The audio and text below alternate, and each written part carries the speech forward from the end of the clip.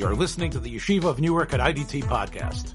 I'm your host and curator, Rabbi Avram Kivelevitz, and I hope you enjoy this episode. Shalom Baruch, I'm Avram Kivelevitz, and this is Standing in Two Worlds. I'm in, of course, America. Dr. Sam Juni is with us in Yerushalayim. Sam, I'm going to flip things a little bit. Normally, I talk here for 3 or 4 minutes and sort of go all over the place, and then you zero in on the point that you want to talk about and illuminate us and all our listeners. I'm going to do it a little bit different today. I know that there are things that mean a lot to you. I know you've written about and areas that you not only have been a pace setter, you actually have worked and helped many, many communities and many people with. So I know there's topics that are close to your heart, things that you think need to be put on the table. So I don't want to spoil things. I know it has to do with elements of our society which are unfortunately show up much more often than is suspected. And that's all that's the only teaser I'm going to give you. I'm going to let you talk about this thing, which I know that you have worked on and developed and spoken about, and maybe I'll interject a little bit. So take it away, Dr. J. Okay. Once again, happy to be here. All right, let me see if I can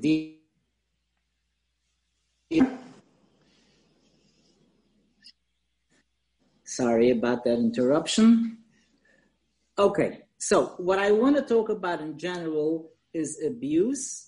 And I'm going to speak about 2 different kinds of abuse, and I'll speak about the perspective of the abuser and the perspective of the victim, and perhaps, if I can, try to link it in somewhat to the Jewish organized society that we're part of. So that's a big menu, but I will try to outline it, and then I'll ask you, Rabbi, to come in and focus on what it is important or interesting, and we'll deal with that. Okay, so the first thing, let's talk about spousal abuse. Okay, spousal abuse is more often than not descriptive of a situation where the man abuses the woman in a heterosexual relationship. We're talking here, I'm going to interject right now. We're talking here about physical or emotional, all different types of abuse you're talking about, or specifically physical abuse. I'm being very general. Any kind of abuse, and that includes physical, emotional, sexual. I'm not going to differentiate between them, at least insofar as spousal abuse is concerned. The challenge that we often have is dealing with the victim, because it is rare that an abuser comes in for a diagnostic, in my case, or for intervention in cases of general practitioners. It is rare that they come in, and the reason they don't come in is because this is something that's called, it's egocentric. In other words, it's not something that they find to be problematical, because their depiction of the situation, their understanding of the situation is that, first of all, it's not as bad as you think, and that, second of all, that it's circumstantial, that it's not something about them. It's because X or Y or Z happened. That's a fairly simple, straightforward perspective, and that's why we don't really get abusers as diagnostic patients unless they're brought in by a third party, usually the criminal system. Occasionally, it's a religious, social system that brings it in. And in minority of cases, it's the spousal victim herself, who manages to bring the person in for a diagnostic. Okay, so let's talk more. I can say much more. It's more complicated if we talk about the perspective of the woman who is abused.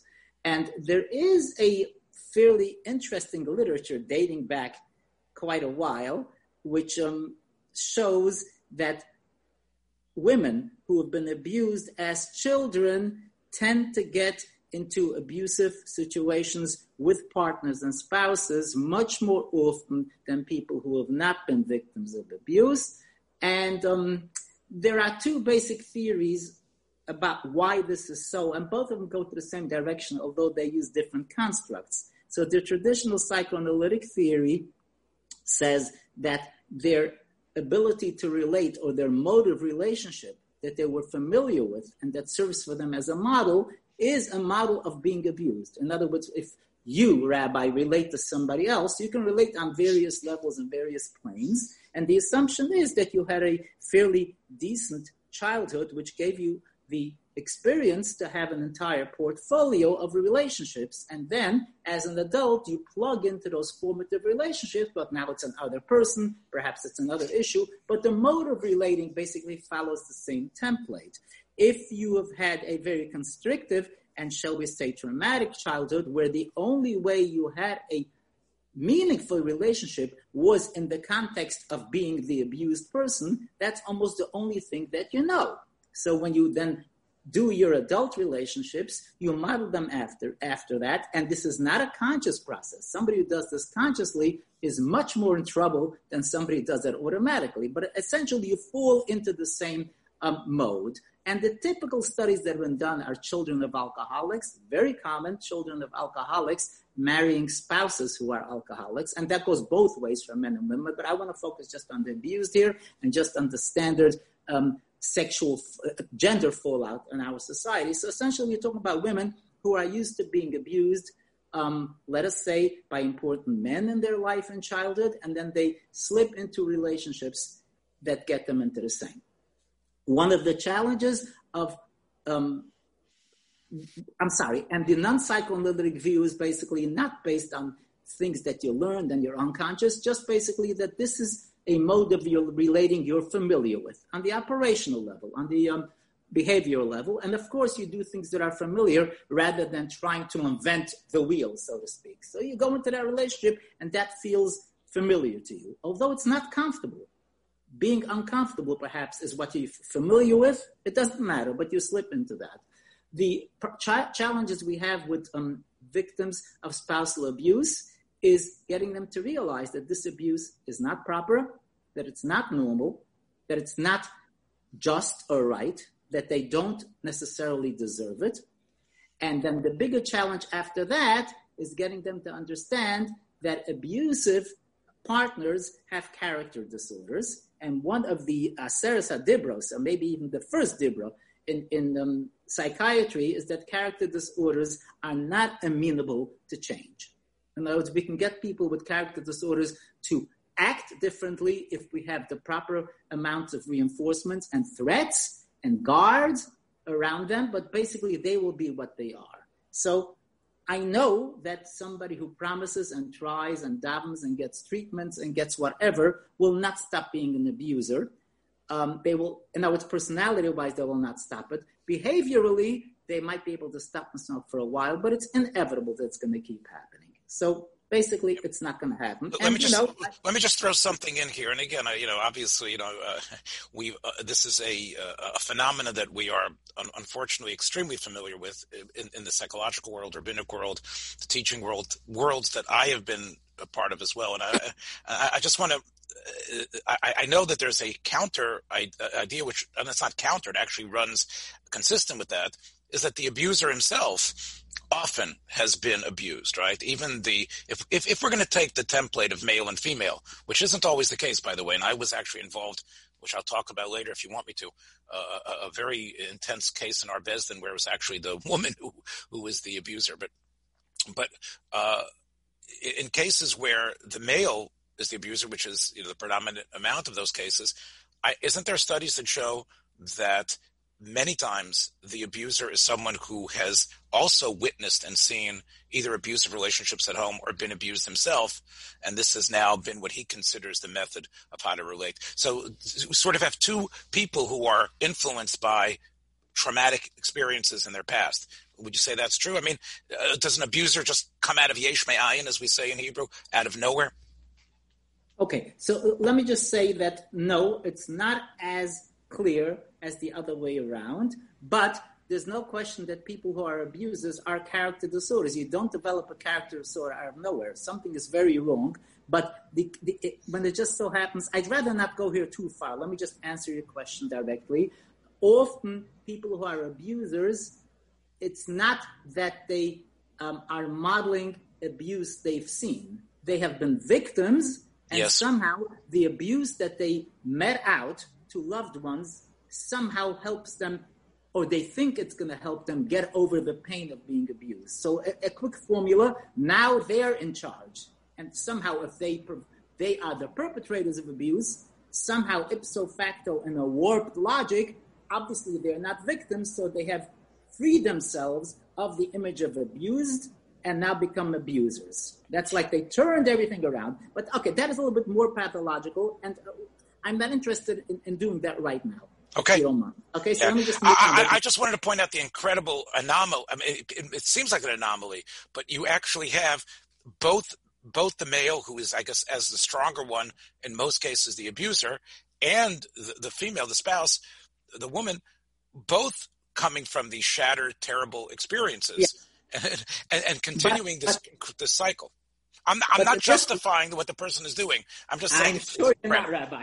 Yeah. So let me just add that if perchance it would happen that a woman, let's say, who has been raised to be an abused person, gets together with somebody who's not abuser, she will unconsciously or unwittingly do her best to turn her partner into an abuser. Even if he's not predestined to be, because that will basically reify and make her feel at home. Okay? Now, a regular person has to really be a tzaddik to become an abuser if he's not. Okay? That's a hard thing to do. So, and basically, they will not be as abusive as those who are naturally predisposed towards being abusers. Okay, but that's taking us to like level 2, and let me not go there yet. Okay.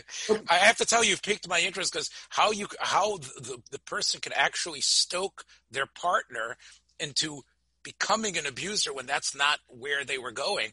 That's fascinating to me. So look, you can have people who have certain needs, let's say certain kinds of kinky needs, if you wish, and the partner is not there, but the partner is a nice person, says, okay, if it really pleases you that I should wear red socks, I'm going to wear red socks to get you excited. Or if you really want me to go to kollel, I really don't have an interest in going to kollel, but they go and they daven. I mean, some people, you have like people who marry people of different religious persuasions, they do it for them. So why not? You want me to abuse you? I'll hit you. I'll yell at you. Fine. Okay, I'm being simplistic, but no, I understand. I catch what you are the place markers that you're putting in there. I get it. Okay. So let's talk more. Let's talk now for a moment. We're going to try to unify this, and I'm going to expect you to jump in, because I know you as a communal rabbi and as a rabbi taking care of the young ones in our society, that you know a hell of a lot about this, not from a psychiatric point of view, but from a human relations and rabbinical point of view. So I definitely want to hear what you're saying. I appreciate the word hell, because unfortunately getting involved in this is hell. But go ahead. A no-win situation. Okay, so let's talk about sexual perpetrators, and I want to talk more about sexual perpetrators of young people, because that is the plurality, not the majority, but the plurality of sexual perpetrators in society. And again, profound character disorder, but in these cases, some of them are actually past the demarcation line and are actually mentally disturbed. So not a character disorder, but a clinical disorder. And for some of them, especially with those who have repetitive compulsions, they are actually what you would call, in home language, crazy. And they have reality problems with reenactments and fantasies that are quite bizarre sometimes to people who are not in the business. But so let's talk about the standard one, who's basically a character disorder. Essentially, they have had significant problems in their life, in their formative life, relating mostly to aggression, not necessarily to sexuality. The sexuality that they perpetrate, especially the forced sexuality or consensual with minors, which is essentially the same kind of concept, is supposed to be something that feeds into their aggressive needs, aggressive impulses, feelings of danger, which they counter with aggression, and not sexuality as such. At the same time, their ability to master sexuality is severely hampered or even non-existent, because they not only blend sexuality with aggression, which is not uncommon even in normal people to a small extent, of course, but for them, the major aspect of any kind of sexual interaction has to do with aggression.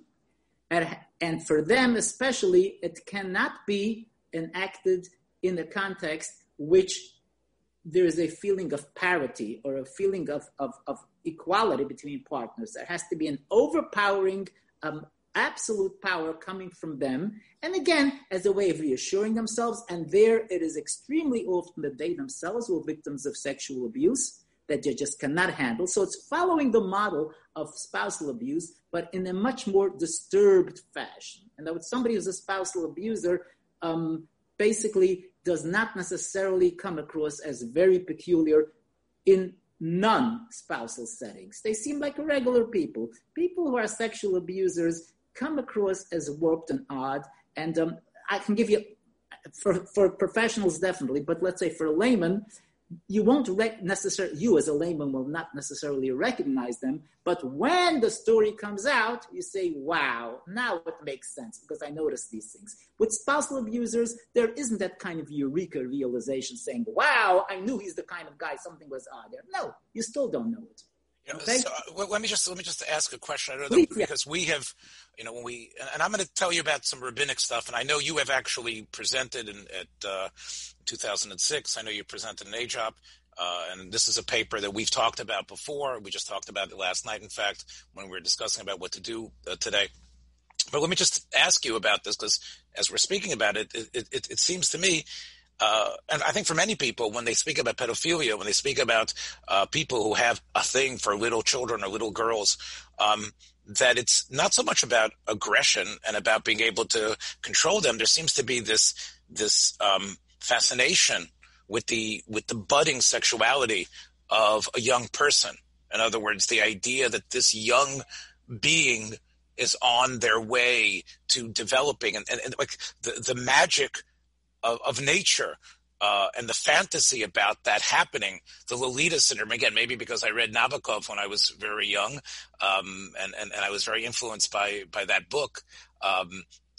That's the way I thought this. What was driving the pedophile was this sense of fascination with that young body and that young development. You're not just that the older person could overpower that, but because that was something that was an incredible turn on. Am I wrong about that? Yeah, you're wrong, and I'll tell you why. Because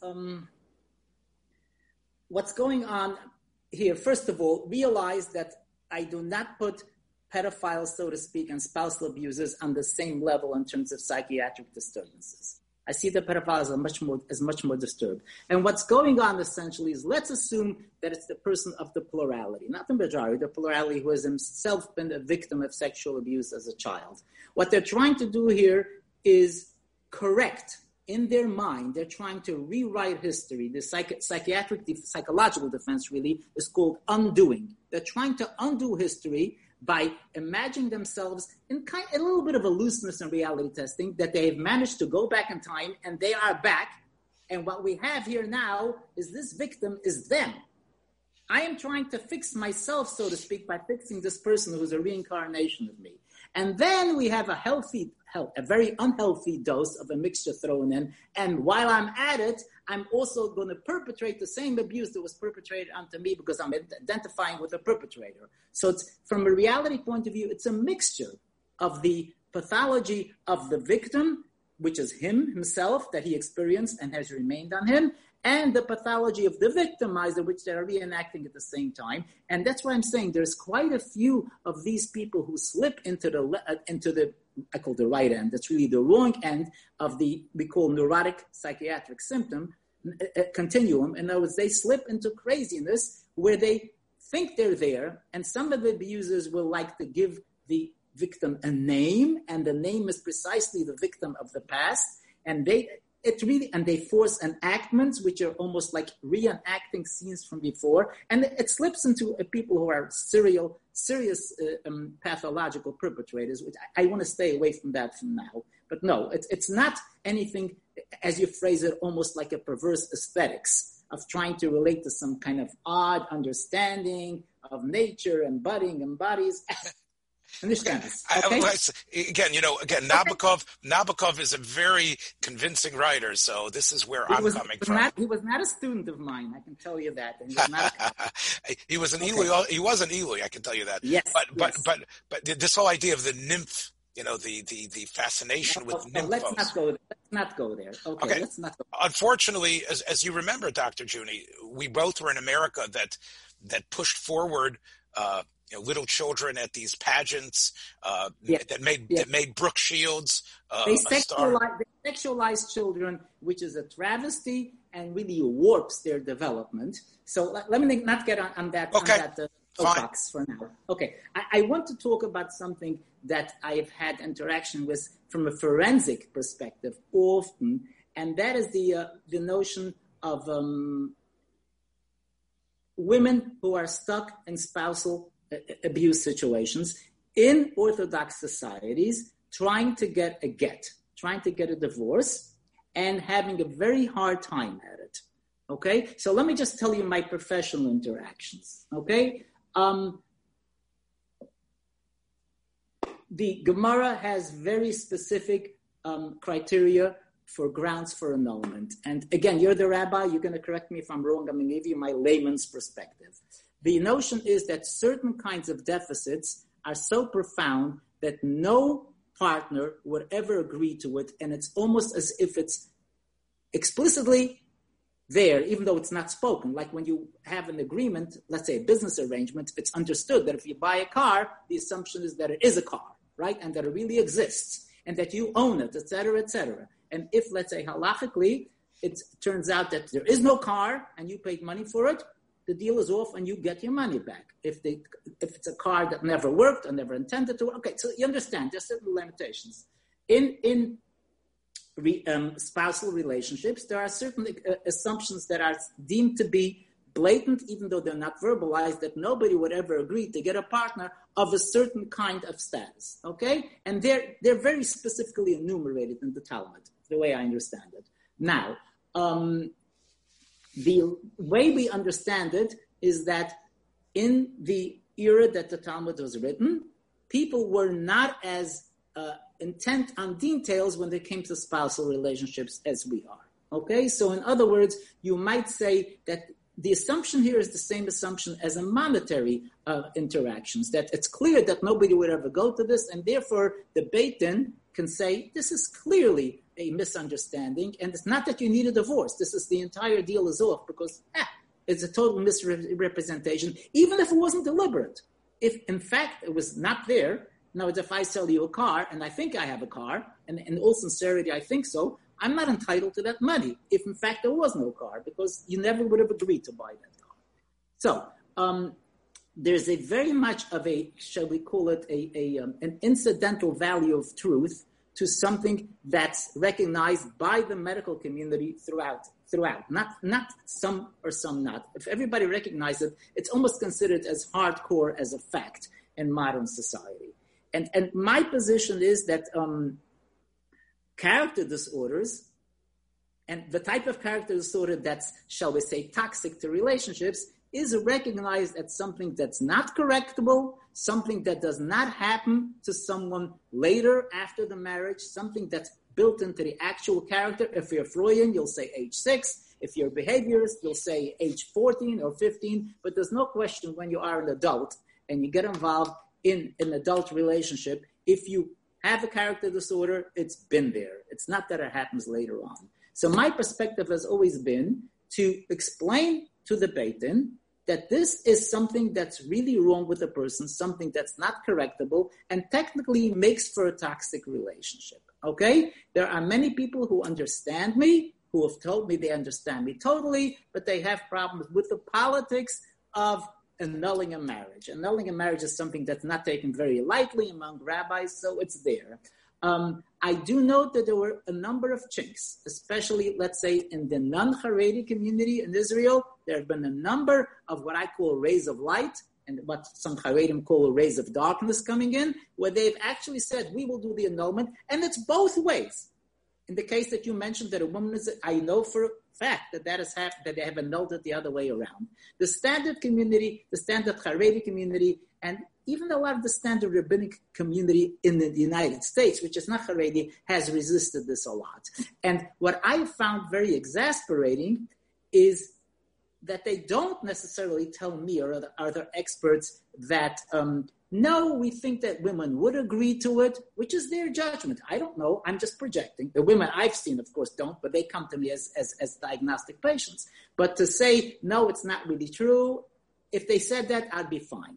What bothers the heck out of me is that they start debating with me whether, in fact, this is a character disorder or it's not, and whether it could have happened later on, or maybe it just happened now, or maybe it's due to stress.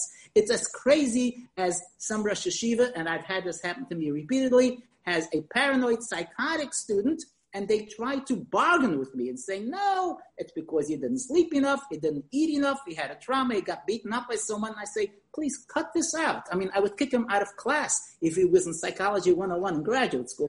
So that's what bothers me, because I don't debate with rabbis halachas. Okay? And they shouldn't debate with experts the notions of what a character disorder means, how it develops, and whether it's correctable or not. They can debate with me. Would people agree for it? Fine. But don't do that to me, because that essentially is very disparaging from my perspective of the entire rabbinic field. Because if you think this way, I don't know if I trust you with a regular shaila, because you're not thinking straight. Okay. So let me interrupt you just for 1 second. I got to tell you one more thing. Go ahead. I am heartened that some cases that I'm very familiar with, actual mainstream Haredi yeshivish rabbis did annulments. Okay? Of course, there's all kinds of politics and mudslinging, and I had the privilege of seeing some Haredim protesting against Rosh Yeshivas in Israel when they came to visit from the United States because they perpetrated an annulment. But I am happy that they're doing that. I don't know the specifics of their cases. I don't necessarily agree, and I was not called in as a forensic expert, but I am happy that at least they're realizing that this is something that's real and that the medical community has to be given some credit. Okay, go. Okay. Well, first of all, despite your initial disclaimer about not being the expert in the rabbinics, and that's not I think you did a great job, and I'm ready to hire you as a Magid Shir to talk about the musig of Kedushay Tos and Mekach Tos and Mumim, which are some of the things that we've talked about. I'm going to explain what those are in a second. I've learned this on the job, okay? To be honest. Okay, but I understand. And basically what Dr. Juni, what you've been saying, and just for the edification of anybody else who might be listening to this, is that basically the way the halacha works is that, yes, there are a number of cases where Chazal, I'm going to use the Hebrew term for it, Afkinu Kedushin Minei, every time a person contracts into a marriage, they use the magic words Kedos Moshe Yisrael, which means, according to the rabbinic outlook about what marriage should be, and therefore the rabbis have deemed certain things clearly they were able to annul them, meaning, as Dr. Juni said, the problem with a divorce is, as you know, Jewish divorces, it's very difficult if the man doesn't want to give the divorce to get the divorce. Similarly, since the advent of about 1,000 years ago, women do not have to take a divorce, have to willingly accept the divorce. So once the marriage is considered valid, and even though the Beis Din rules because of the abuse, there needs to be a divorce, there are many ways that man or woman can escape the hand of Beis Din, either by not being around or being recalcitrant and pushing a lot of obstacles in the way. Therefore, what Dr. Juni is suggesting, and again, I'm just repeating this for people who might not have chapt, as we say, is let this be part of Afkinu Kedusha Minei, that it never was, like Dr. Juni called it, an annulment. The marriage never really had any basis whatsoever because it was enacted according to the view of our sages, in view of what we consider, and we know what marriages are supposed to be. Now, Dr. Juni's adding another thing, that it doesn't have to fit into what the rabbis already felt was improper. It has to do with the essential idea that a marriage is like a barter, it is like a sale, and therefore it aligns to the normal ideas of what a sale is, and you did a very good job in explaining that. However, Chazal do have a similar idea when they talk about physical defects that arise in a marriage. A very common one, of course, is the lack of being able to perform sexually, or some sort of other thing that develops, some sort of other some sort of other defect that's actually an organic growth. And here is where Dr. Juni and the Rosh Hashivas are debating. Is this something that happened later? And if it happened later, then we have to treat it like every other valid marriage. Or is this something that was inherent? So that is just a restatement in yeshiva language of what you just said. And I think you did it well. What I would tell you is that I was involved incidentally in a very famous case with my teacher and mentor and my very, very almost a father figure of mine, Rabbi Greenblatt, Rav Nota Greenblatt, who ruled in a case that it was a mekachtos, and he based it on what he had heard and seen from Rav Moshe Feinstein. And it turned into a very big cause célèbre. And a lot of it had to do with the details of the case. And anybody who's listening to this can just, it's the Epstein case, and you can find it online. There's bloggers who have written reams of material against this psak of Rav Nota. I actually advised his children that Rav Nota shouldn't get involved in this, and they should find another rabbi because of the issue. But Rav Nota did rule and overturn the marriage based on the idea of mekachtos. So there's no way she would have ever agreed. So you're right. When it does happen, there is a reaction. But I want to explain a little bit to you, Dr. J, and to others. Sorry, Mordechai Tzvi, but I want to say the reason is because people are afraid of a slippery slope. What they're afraid of, but is this now always going to be invoked? In other words, in terms of the DSM or whatever you want to say is in that book, what things have always been there? What things are always part of a flaw that no one would ever have agreed to be married to? Actually, I'm going to ask you a question, which I think goes to the heart of our conversation here. As ugly and terrible and self-fulfilling and we didn't want to have it happen in the first place was, you yourself said that there was something driving some people to reenact those relationships again, as devastating and non-healthy as they were for them. Part of mekachtos is nobody would ever have wanted this. Nobody would ever buy a car without a motor. A relationship that was not necessarily correct from our perspective might not necessarily in terms of buying and selling be the same thing. Do you hear what I'm getting at, Dr. Juni? From your own words, you yourself said that sometimes you find yourself irresistibly drawn to this type of person. And now you're sort of like playing the other side and saying, well, but we know that nobody would really want this in one side of their brain. This is already a split that I think the rabbis have a little bit of a hard time accepting. Okay, just giving you their perspective. Let me respond to that first of all by dragging you into Psych 101 a little bit. I'd say about 6 weeks into the first course, okay? But we want to talk about the way you say it. You find yourself irresistibly being drawn. It doesn't sound like it's you. It sounds like somebody's dragging you kicking. And that part of you that's dragging you kicking is your unconscious. The same kind of stuff that's responsible for all kinds of phenomena that you find yourself doing and saying, whoa, I better stop this. It's like a psychiatric hiccup of some sort. Nobody says, I want to be in an abusive relationship. They'll say, no, I don't. But you can say, well, in your fantasies, in your dreams, if you would be there, you'd be familiar. And the answer is, that is not human functioning. That's not human thinking. That's almost subhuman. So we say consciously, nobody wants to be in an abusive situation, because you look at the spousal victims, they come complaining, they come crying, and then they suddenly find themselves believing the reassurances of the perpetrator and go back. So consciously, they do not want it. I don't think unconscious wants or needs are counted anywhere. As far as I'm concerned, they fall in the category of the Talmud called ones. something that's totally far-fetched, and even though you have it in your guts, they don't count.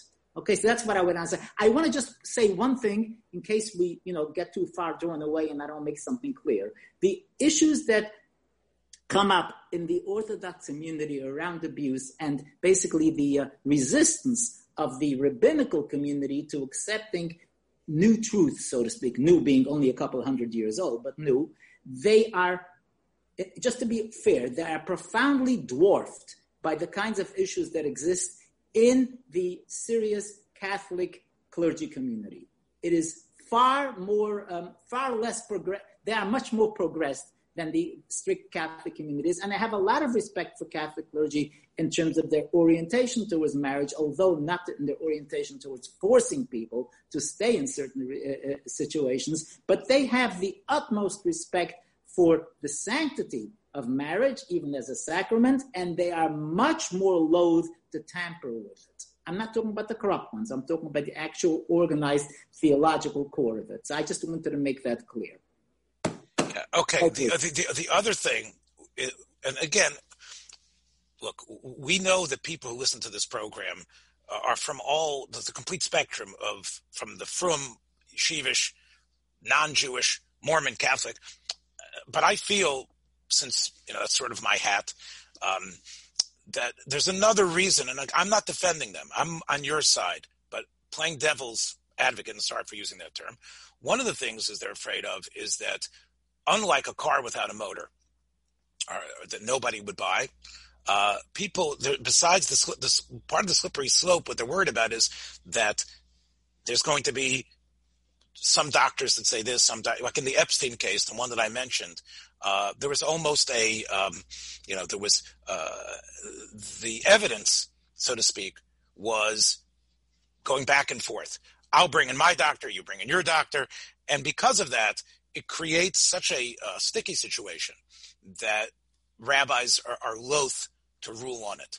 And even though you might have Sam Juni on one side, but then you'll have Dr. So-and-so who could also boast of his credentials or their credentials or her credentials saying something else. And because of that, I think it's something that the rabbis are a little bit worried about, because then it becomes an area that the Ish Halacha doesn't necessarily govern.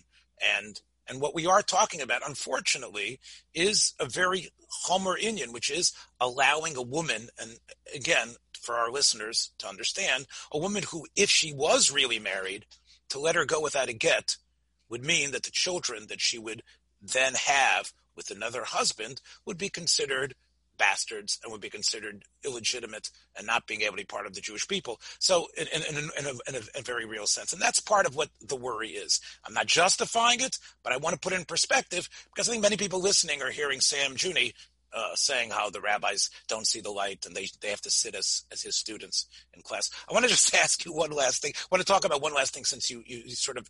I need to throw something else in. Okay, go back. Okay. This is a little bit of a tennis match, but go ahead. Yeah. Okay. I just want to you play devil's advocate. I want to play devil's advocate as well. Okay? So I want to just shift for a moment to the attitude of organized religious clergy towards the problems of pedophilia in its ranks. Okay? And I'm addressing both the Orthodox Jewish community, not necessarily the Haredi, Orthodox, and also Catholic clergy, the system there. Okay? When I'm saying devil's advocate, I want to say that the the unacceptable attitude that comes up around spousal abuse comes up in pedophilia as well, okay? And there you do not have justifications of slippery slopes. There you just have a way of fixed thinking, which is consistent with the thinking that existed in Talmudic times, which was okay for its times. It's not okay now. So, for instance, yeshiva that I went to, okay? Kindergarten teacher was a pedophile. Everybody knew it. All the kids knew it, okay? Many of my peers sent their kids there. And many of those sent their kids there. So we're talking about 3 generations. I did not go to a Hasidic place. I went to just a normal post-war refugee yeshiva, okay? In Hasidic circles, it is so common. I've seen people come and complain, and the guy says, so he did it to me also. The same guy, okay? And the attitude of the organized rabbinic administration is what?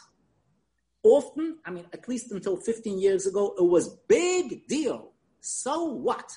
And I've heard from parents who said, so what? I went through it. I'm a normal guy. And he is a normal guy. Okay? So I'm not saying that everybody has to end up, who has been abused at that age, ends up being an abuser or even ends up being neurotically disturbed. But what bugs me is that there's a commonality that I hear between the dismissive or mitigating attitude towards problem cases of character disorders of pedophiles, and the same with spousal abuses. So I have to take your devil's advocate position with a lot of salt. So it's much, I think you will agree with me, Rabbi, that among the pedophiles, there is no excuse for just leaving them in yeshiva forever. And if they're not in yeshiva, you pass them off with a lofty recommendation to another yeshiva. And ditto for rabbis, and I know several strong cases, both in the United States and Israel, where known pedophilic rabbis have been passed to communities that, I don't know why, up north, up in the Galil, down south, they're passed around and they continue it. And the people who manage, shall we say, the organized religious rabbinate here, don't have any compunctions about it. All right. Well, again, this sort of, look, you're not going to get a debate from me, but you pulled a little bit of a sleight of hand here, Sam. Okay. So the sleight of hand was, we were talking about, you're right, and it is ugly and terrible when it happens between spouses. And what you did is you jumped to the big monster, and you jumped also, Sam, to the communal al-chet that I think has been admitted by most rabbis that they were in the dark and they were wrong. People like Rav Mordechai Willig and others have admitted that they were wrong, and letting Finkelstein and all these other people in YU, and I'm just mentioning Coco, whatever he was, around. There has been a pretty much, in fact, there's been a counter movement. Rebbe Yoshev's psak that was printed in a number of places, I think was a watershed moment where everybody threw in and understood that this cannot stand, and we're not just going to put this people. Mati alone was outed by Aaron Lichtenstein and others, and thrown out of communities. So I think the tide turned in that area. And rightly so, and correctly so. But again, before I get to my point there, I think you're conflating things by saying, look at these are the same ones that are letting these other rabbis, these pedophiles, out in other areas. I don't know if I can trust them when it comes to Gittin and Kedushei Tos. So you're sort of conflating that, but okay, I'll let you have that. But let me just go into one other point. Today, we actually are in line, most rabbinic places, when I was a Rav, that if someone was convicted or suspected, there was an idea that that person was out of bounds. In fact, the question was, which was in my table, was, can we allow this person in shul in any way, shape, or form? If there's a person who had child porn on his computer and was arrested by the FBI for downloading that, or was involved even in a worse case, should that person be a complete, total pariah? Should that person never be allowed to be in any community whatsoever?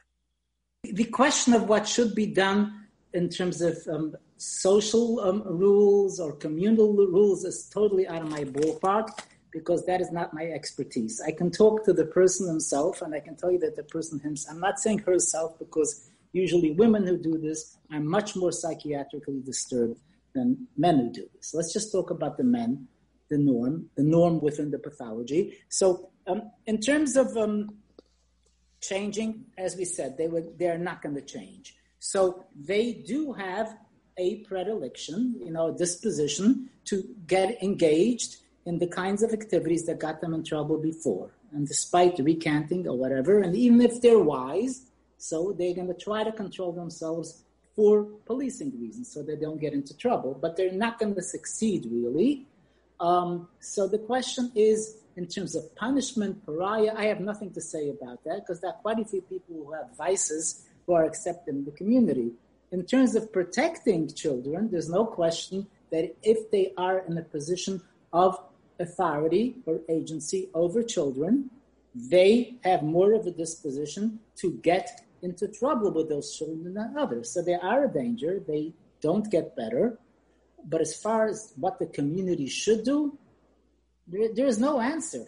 I mean, there's no. I'm sure you have an opinion. Look, I'm happy that you're staying neutral and being sort of above the fray. I'm just trying to stick within my field of expertise. I mean, I can go to the layman question and say, what should we do? Okay, I have a good solution. Lock them up, throw out the key. That sounds good to me. So I'll tell you as a rabbi what we dealt with when we had this. And various, I'm not going to go into details because I respect the privacy of the people, but I have been involved in these cases. And what has been determined was, and I didn't always agree with this determination, but again, you're a layman and maybe you could, one of the things was, first of all, to see if there was any amount of regret and some sort of therapy. I know that you say it's not going to help, but that was... No, boo. It's irrelevant. Okay. Regret or not, it's irrelevant. Okay, but if that was the case, then under a limited aspect, synagogues were allowing these people to be there for the services, but as soon as the services were over, first of all, it had to be services that were not the young people service. It was a service that they determined had mostly older people. And as soon as the service was over, the person had to leave the synagogue. If there was a kiddush, a bar mitzvah, any event like that, the person had to leave the synagogue immediately after services and wasn't allowed in the building for any sort of event whatsoever. The reason they did this was because they did not want to make the person, to put the person in a situation where he would not be allowed in the building at all. Now, I was involved in another community, and there, the lay people, like yourself, and many of them were parents, refused to accept this type of rule, and the person was banished from the main synagogue. And there was one synagogue that was sort of a dying synagogue that had no young people whatsoever. They allowed reluctantly this person to become part of their minyan. And I know you say you have no professional opinion, but we are, both of us, in the world of trying to help people. Does society suffer when people are placed beyond the pale and we don't give them any chance to have any interaction? Is it right that as a community for us to just label them and say, look, you have to pay and we have to protect our children, you're just going to have to stay at home? What would you say as far as that goes? Okay. I want to pounce on the word you just said, you have to pay. What I smell over here is the notion of retribution and punishment and what's just. And I really have conniptions about all of those statements in terms of values, what you should do, what you shouldn't do. I can tell you that psychiatrically, this is a person who is sick and a person who is in danger of getting people into trouble. So there's no question. So let's say it was someone who had a contagious disease. So I would say, sure, keep him away from where he can cause trouble. I wouldn't use the punishment concept. But the idea of, let's say, excluding somebody from situations that are communal in nature and do not pose a punishment to others, I can't relate to that because I'm not a cop. I'm not somebody whose job it is or whose role it is to administer punishment to make people suffer. What I see mostly is either can we fix this person, and that I have an emphatic no. And second of all, knowing what this person does, trying to protect those of us in society who are vulnerable. And that's clear. Keep him away. Now, if he's there with people supervising, obviously there's less of a chance of the person doing something, although he can develop a relationship which will then allow him to circumvent the manners in the area. But I don't want to address the concept of what should be the righteous punishment, what should be the response of a person. If we can't stone him, what else can we do to him to make his life miserable? That is out of my purview. No, again, Dr. Sam, I love your exactitude, and maybe you were reading something beyond what I meant. As a rabbinic person and as someone that was called in to advise in this situation, we as a rabbinic team had to decide what to do. And we wanted to protect our members. On the other hand, we had our own, there was as we say, the idea of Chil Hashem, the desecration of God's name, there was a lot of pressure to do something. Obviously, it's all about protection and the possibility of a better life for everyone involved. But I don't think it was punitive. I think it wasn't that, we hated these people. I think it was more, that wasn't the aspect. There was this, but there was quite a bit of debate. In fact, some of these questions were referred even beyond the rabbinic team that we were part of. And we had to go to a higher authority to decide, when can you tell a person, that he should not be part of a community, etc. So this was really... Let me just comment. I have to say that there are people who hate such people, especially if their own family members have been affected. There's no question. And look, you can actually speak to these people if they realize they're ill, which they usually do not, but after being hit on the head a number of times, they say, yes, I'm ill, and then they say, okay, so I'm not formulating a punishment here. I'm saying we have to protect other people. It's like someone who is a carrier of a horrible contagious disease. First, they may want to deny it, but if they can come to terms with it, we'll say, well, we're not really trying to hit you on the head. We're trying to make sure that our children, our people who are dear to us, don't get hurt by you. And maybe you're not even doing this willfully. Maybe you just feel compulsed. Maybe you feel that something is pushing you. So at that level, I've talked to patients like this, but my problem is that people with character disorders don't admit they have a problem. I mean, some of them will come up with this crazy kind of man-boy theory that's fairly popular in the underground culture. And even those who don't, they will come up with denial to themselves. And also, of course, they feel that they're just victims because these are young people who are really predators and they're sucking them in. They have an interesting view. It's warped view of reality. And there's definitely no change. In other words, you will not change the danger that they pose. That's for sure. Let's finish off with something, another. I'm sorry. I have to mention something else. You call it a desecration of God's name. I don't think it's a desecration of God's name because I think that the pathology here has nothing to do with somebody's conviction or religion. And I say that's just as well for other religions. It's if you say, oh, here's a Jew that's doing this, that's like saying, here's a breathing person that's doing this, or here's somebody from Romania that's doing this. What I meant to do with their religion. Okay, what again? So I thought you understood what I was saying. What I meant was that if the rabbis are inactive, if the rabbis are guilty of some of the things we mentioned earlier, of not doing anything, then it results in a sense of the rabbis and the people represent Torah, people represent religious ideals, don't know what they're doing. That was the Chil Hashem I was talking about. And that was the idea. Okay. Let me leave you, and let's leave us with another actual case that I had some involvement with. This was a situation with the candy man. Now, I don't know if you had it in the Chassidish world that you grew up in. I don't remember it in the world that I grew up in Memphis, in the shul that I grew up in.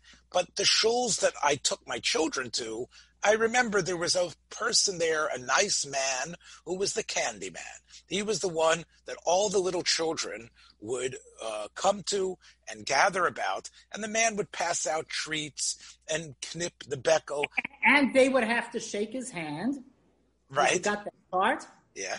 And those fellows are those fellows, it's not a solitary case. Throughout many synagogues, there becomes an older person who becomes the candy man. And all the children gather around him, and he gives the candies out. Now, forget about the dental issues and the cavities and everything else. What has happened, and what happened in a certain place, and again, I'm going to be very vague on the details, was that the candy man was part of a certain service that had a number of children in it as well, and there were adults and children. They're all part of this situation that had been a minyan, a prayer quorum for many years. The parents, a number of parents, raised a strong objection to this Candyman's behavior, and in general, to the fact that there was this quorum that was made up of young elementary school children and adults from the community who didn't want to pray at the earlier services. So this is where the school minyan with the young children and the Candyman and other adults, because of parental pressure, the school decided that they were going to disallow this, and that quorum would no longer take place. In general, it wasn't considered healthy to have a mixture of older adults and children together. So this is what occurred, and it created a brouhaha. By the way, I looked up the source of the word brouhaha. People think it means it come from Baruch haba. People say that's what they think it comes from. But it created a big brouhaha about this. Now, would you say, as a counselor, as a psychologist, as a forensic expert, that this is a better way to go? That we shouldn't have these sort of, that this type of minion, the way I described it, was probably a bad idea, and it's good to get the candy men and even the adults away and let there be the separation in order for that pedophile, whatever it is, not to sneak in and create an opportunity. Okay, two things. First of all, let me just say that Candymen are not pedophiles. Right. But anybody who's a pedophile will definitely try to become the Candyman. So that's step number one. Step number two, the question you ask reminds me of questions that come up in many girls' schools, Haredi girls' schools, and not Haredi, Orthodox. Dati Lo'umi, but the religious ones. The question is, can you have a man teaching in a girls' school? Because obviously a man is predisposed to abusing girls. And my answer is, no, that's a small minority of men. But if you want to make sure that no man will ever abuse the girls, keep all men out of there. Does that make sense? From a modern perspective, you can't have that. You can't have girls totally isolated from men. But don't assume that the percentage of men who are pedophiles is higher than the percentage of men who would abuse girls. Who would basically try to strike up relationships with girls inappropriately. Having that kind of object preference for little boys versus girls it's a peculiar percentage, but you can't generalize. I would say keep all older men away from younger kids. I don't know. Do you want to include the grandfathers in that also? Do you want to include fathers? Do you want to include stepfathers? There's no line there. But yes, if you want 100% absolute insurance, stay in your house and never go out because you might catch a germ. And of course, keep all men away from women, all women away from men. And I know certain groups that I deal with who do that. A man talking to a woman is horrible because obviously you get fired up. So I don't know. I wouldn't call it a slippery slope. I would call it a concept that I have a hard time relating to. But not to have older men davening with younger men, especially if there's other adults there, it seems far-fetched. But unfortunately, I think it was a byproduct of cases. Oh, I know where it comes from. But it occurred. And therefore, sure. the idea was to err on the side of caution. And years ago, people thought it was beautiful. When you and I were growing up, the idea of a child seeing an older person in his tallis and tefillin with a beard, it was a significant. And talking to them, I remember listening to stories that were interesting. Sure, getting to know people, it was very interesting. Luckily, I was not a victim of abuse. Despite the fact that you said many of those rabbeim in your... Yes, I was lucky enough. I don't know, maybe I just wasn't attractive enough. I was not a victim, which serves me fine. Well, so I think we've covered a lot here, and especially as we had a little bit of a break and then we're recording here. But, I know this was a topic that you felt strongly about. I guess the last thing I would say, and I said the last thing was the last thing, both of us, you, of course, as a psychologist, myself as a rabbinic figure and a teacher sometimes, would you give us what you think are some of the prime warning aspects, the red flags, what to look at, other than you treating a man or a woman who comes to you and tells you that? What about our responsibility to note abuse? Whether it's a husband and a wife or pedophilia or that type of behavior, predatory behavior. What would be a red flag that all of us, especially those of us who are in this type of, in our roles, look out for it? Okay, so in terms of spousal abuse, very hard to pick up because there's a definite interest in terms of the victimized spouse not to let the information out. First of all, because it reflects badly on them, and second of all, because of fear of retribution. So I cannot give you any red flags for that. In terms of perpetrators of pedophilia... So let me just interrupt you for a second. When I was a rabbi in a certain community, someone came to me and said, this woman one woman came to me and told me that her friend had confided in her about her husband's temper and abusive behavior, which put me at a very difficult... Very good red flag. That's a good red flag. If somebody gives you direct information, it's a red flag. Yeah, but no, sure. But you cannot. But I can say in terms of people who are higher risk of abusing kids, it's basically anyone who behaves in a manner that we would consider inappropriate. And that sounds vague, but it's not vague. Like, for instance, Candyman raised suspicions. Like, what is this with you? What are you doing? Okay? Now, of course, very often these are people who miss their grandchildren or people who have not had children. There's all kinds of... And again, just remember, a Candyman does not mean you're pedophilic. But I'm just saying... Would you say a Candyman that knips a beckel, the Candyman who pinches a cheek...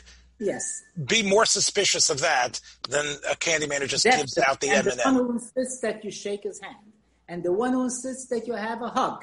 And the one who says, come and sit on my lap. I mean, it gets okay, that's obvious. That's not so obvious. It was very evident where I grew up. You sit, come on, sit on my lap. Come on, I'll sing you a song. Yeah. And that doesn't mean there's something sexual going on. It means that there's a certain amount of violation of what we consider norms. You just don't do that, okay? In terms of kids who are victims, essentially, it's noticeable. There's a marked change of behavior as soon as the victimization comes in, and it may not relate. It doesn't have to relate to sexual issues. It's just either depression, something marked happened, and you say, what is going on? And usually the kid can't explain it, and then it's worth taking some of your life savings out and get a diagnostic done. Very worthwhile. But it's basically just a change, an unusual change of what's going on. And there are other explanations. That's why you need a diagnostics. It's not surefire. There are other reasons for a child suddenly to change his temperament, his mood, and behavior, but that is a lead suspect. It's not the majority, by the way, but it's a lead suspect. It's up there. So if some of us who are listening are teachers and are have wards, young children in their class, and suddenly they start acting very different, that should be a red flag for those teachers. Go to the school psychologist, to the school counselor, or call the parents. Or tell the parents to take them to a physician. All physicians are trained to pick up. I get a lot of referrals from pediatricians. They're trained to pick up some kind of change that's going on. And they'll check out medically and then make sure they get a psychiatric diagnosis. The reason I'm asking you this is because when I did a little bit of public school teaching, of course, I had to go through a course in terms of how to respond. And that was, you couldn't become a teacher unless you had that. That's not the case teaching in many Haredi or many Orthodox schools. The teachers, unfortunately, right? They don't go to that type of training. So I think it is important for them to be able to notice that. Well, Dr. Juni, I'm happy. I know that I promised you would have your way here, but I'm happy that we did engage in this back and forth. And I definitely was, I know more than I did before. And I hope the rest of us do as well in terms of dealing with this problem that ain't going away. And it's. Let me just add that I appreciate what you brought to the table here. I've learned a bunch too. So hopefully we'll see you on the other side during Chol HaMoed and Yontif. So that's been Standing in Two Worlds. Thanks a lot, everybody. Be well. Thanks for joining us for another episode from the Yeshiva of Newark at IDT Podcast. Be sure to subscribe on your favorite podcast app so you don't miss a single episode.